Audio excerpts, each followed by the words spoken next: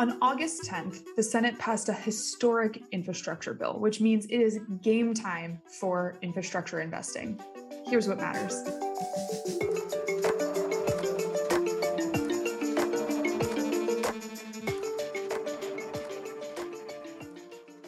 Live from our respective coronavirus social distancing outposts, I'm Lauren Goodwin. And I'm Robert Zarenbetz. And this is Market Matters from New York Life Investments. In this podcast, we, the strategists at New York Life Investments, will share insights from the multi-asset solutions team, what we think matters as we manage investment solutions. That includes Mainstay's diversified portfolio series, including the Income Builder Fund, as well as bespoke solutions for our partners. By sharing these perspectives and engaging with you, our listeners, we can all become better investors.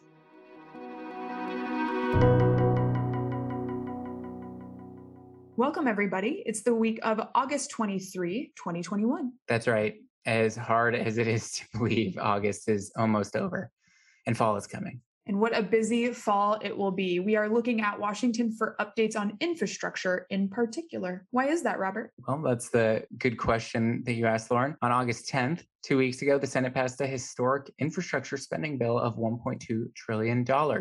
And that is titled the Infrastructure Investment and Jobs Act, which focuses on spending on transportation, utilities, and pollution cleanup. Now that it's passed the Senate, the bill heads to the House of Representatives, where a vote is not expected until October. Right. And with a few obstacles, like recent events in Afghanistan and potential reconciliation bills also looming on the horizon, we're keeping an eye on it. But before we get into all that, what is in this physical infrastructure package, Robert, and how is it being funded? Well, we can answer both questions at the same time. The infrastructure bill reauthorizes about $650 billion of spending on existing federal transportation programs and adds additional funds, $550 billion, into making the electric grid more resilient, supporting nuclear power generation, expanding broadband access, and other modernization objectives, let's call it. Interesting. Well, that all sounds pretty great. And the existing 650, that seems straightforward in terms of spending on programs that already exist. But where is that new $550 billion coming from? Well, in order for the bill to receive bipartisan support, it was critical that there were no new taxes to pay for the package. So instead, the plan is to repurpose existing COVID-19 funds, some fees on reporting requirements for cryptocurrency, delaying Medicare rebates, and funds from auctions of wireless spectrum. Okay, that makes sense. So finding a little bit here and a little bit there. Now, the final vote in the Senate when this was passed was 69 in favor and 30 against. And a big contributor to that, like you're saying, Robert, was no increased taxes related to the funding. Let's get into now the obstacles of the bill, what might make it a little bit more difficult to pass than the 64 and 30 against we've already seen. I was surprised that it passed with so much bipartisan support. But now that path looks a little bit more rocky and a little bit time consuming as the bill makes its way to the House. Democrats have already voiced that they will not vote on it unless the Senate passes a separate, even more ambitious $3.5 trillion social infrastructure policy bill this fall. Right. And that's the human infrastructure package we've been hearing so much about since Biden even ran for president. This reconciliation bill would include the human infrastructure that you just noted, outlined in Biden's original proposal. That's spending on healthcare, education, childcare, climate change programs, really important stuff. But the House's approach here could put even the physical infrastructure bill, that $1.2 trillion that we were just talking about, on hold for a couple weeks, if not months. Got it. And frankly, adding to the complication of this bill passage process is that the $3.5 trillion in human infrastructure would have to pass right through that reconciliation process. And as a reminder for our listeners, that's a process that allows policymakers to bypass any potential filibuster and use the budgeting process to assign money to various policies, including new policies like this infrastructure bill. I'm oversimplifying here a little bit, but that's the general idea. Yep. Basically, a way to pass the remainder of Biden's plans addressing climate change, expanding healthcare, and providing free education.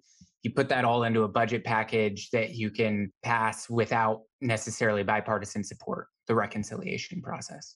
Got it. So that's one complication. We can call it just the policy sausage making is complicated.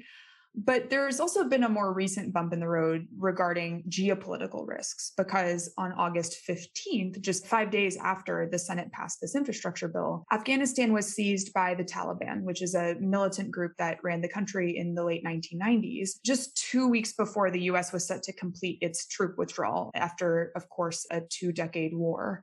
Now, we don't believe that the events in Afghanistan will have a direct effect on financial markets per se, but the Taliban's success here does increase geopolitical risk and could hurt Biden politically, which could threaten any sort of legislative agenda. But that includes, of course, the infrastructure bill, and also puts a lot of attention on Democratic hopes to maintain seats in the House and the Senate, which might impact their politics on this bill as well. Right. And then when you add in a bunch of other legislative uncertainties, things that have caused market volatility in the past, like raising the debt ceiling or avoiding government shutdowns, then you start to see a couple more headwinds for the markets build on the horizon. So, LG, how do we put this all together? What's the takeaway for investors on this?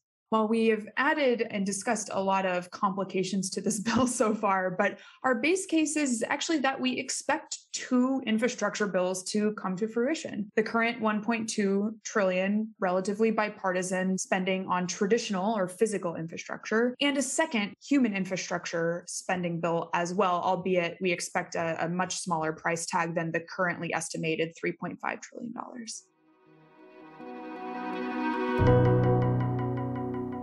Now it's time for our Portfolio Pause, a segment of the program where we share an investment idea. And today we'll be answering the question, of course, how does the infrastructure bill impact investments? To start off, we believe that policy developments will be constructive for infrastructure investments and municipal bonds. However, these policy investments don't need the bill to maintain a positive outlook.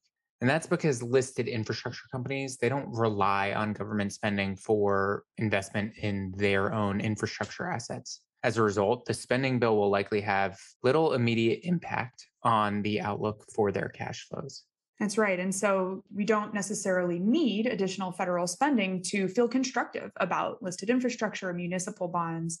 That said, if we do see increased spending on infrastructure, that could provide a potential tailwind to infrastructure-related megatrends around decarbonization, asset modernization, and digital transformation, all of which these asset classes could leverage further. Another way to invest in infrastructure outside of just a listed infrastructure companies is through municipal bonds that provide an essential source of funding for infrastructure projects at the state and local municipal levels, including roads, bridges, airports, schools, hospitals, renewable energy, energy efficient products, all these things that help facilitate the functioning of our economy and therefore present themselves as an appropriate way to invest in infrastructure. You can learn more about these topics from our specialist colleagues on the NewYorkLifeInvestments.com website and clicking Insights. Finally, I think it's important for investors to identify green infrastructure. I'd be remiss to not recognize that on today's program. While the bill will largely focus on renewable energy and pollution cleanup that will boost green infrastructure, investors should focus not only on the right securities and opportunities,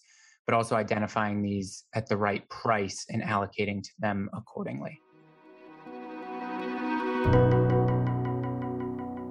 Coming up next, it's not Fed Week, but it may be even better. This week holds the Kansas City Fed's Jackson Hole Conference, which is monetary policy heaven. Central bankers will meet up to discuss the latest topics in policy, and we'll hear speeches from folks like Fed Chair Jay Powell. It's going to be a real nail biter because in last week's Fed meeting minutes, we learned that, well, we actually kind of already knew this, but we learned that the Fed confirmed that it's planning to start tapering soon, maybe even by the end of this year. That's right. Very exciting. They probably need a few more data points to confirm that. I'm thinking 2 more good jobs reports would make a trend towards substantial progress. And they'll also be keeping an eye on the Delta variant's impact to the economy. But all this means that policymakers' speeches at Jackson Hole could include language inching closer to tapering. A lot of investors have been asking us what that means for the markets. And I think it's important to remember that it's all about expectations versus reality. The Federal Reserve has been telegraphing for months that the timeline for tapering asset purchases was likely around the corner.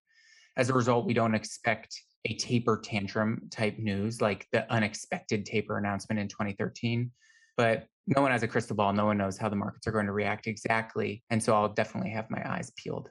That's it for today. We'll be back next week for more Market Matters. Let us know what matters to you. If you have a question or topic of interest, reach out to us on social media. That's right. You can send us your questions or highlight what matters to you by finding us on LinkedIn. You can also follow our views on our website, which is newyorklifeinvestments.com, and click the Insights tab. Until then, I am Robert Sarenbetz. And I'm Lauren Goodwin. See you next time.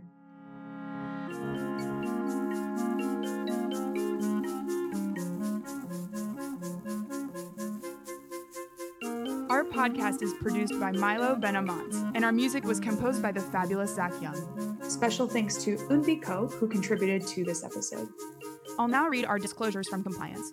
For more information about Mainstay Funds, call 1-800-624-6782 for a prospectus or summary prospectus. Investors are asked to consider the investment objectives, risks, and charges and expenses of the investment carefully before investing. The prospectus or summary prospectus contains this and other information about the investment company. Please read the prospectus or summary prospectus carefully before investing. There's no assurance that the investment objectives will be met. Past performance is no guarantee of future results, which will vary. All investments are subject to market risk and will fluctuate in value. This material represents an assessment of the market environment as of a specific date. It is subject to change and is not intended to be a forecast of future events or a guarantee of future results. This information should not be relied upon by the reader as research or investment advice regarding the funds or any issuer or security in particular. The strategies discussed are strictly for illustrative and educational purposes and are not a recommendation, offer, or solicitation to buy or sell any securities or to adopt any investment strategy. There is no guarantee that any strategies discussed will be effective. This material contains general information only and does not take into account an individual's financial circumstances. This information should not be relied upon as a primary basis for an investment decision. Rather, an assessment should be made as to whether the information is appropriate in individual circumstances, and consideration should be given to talking to a financial advisor before making an investment decision.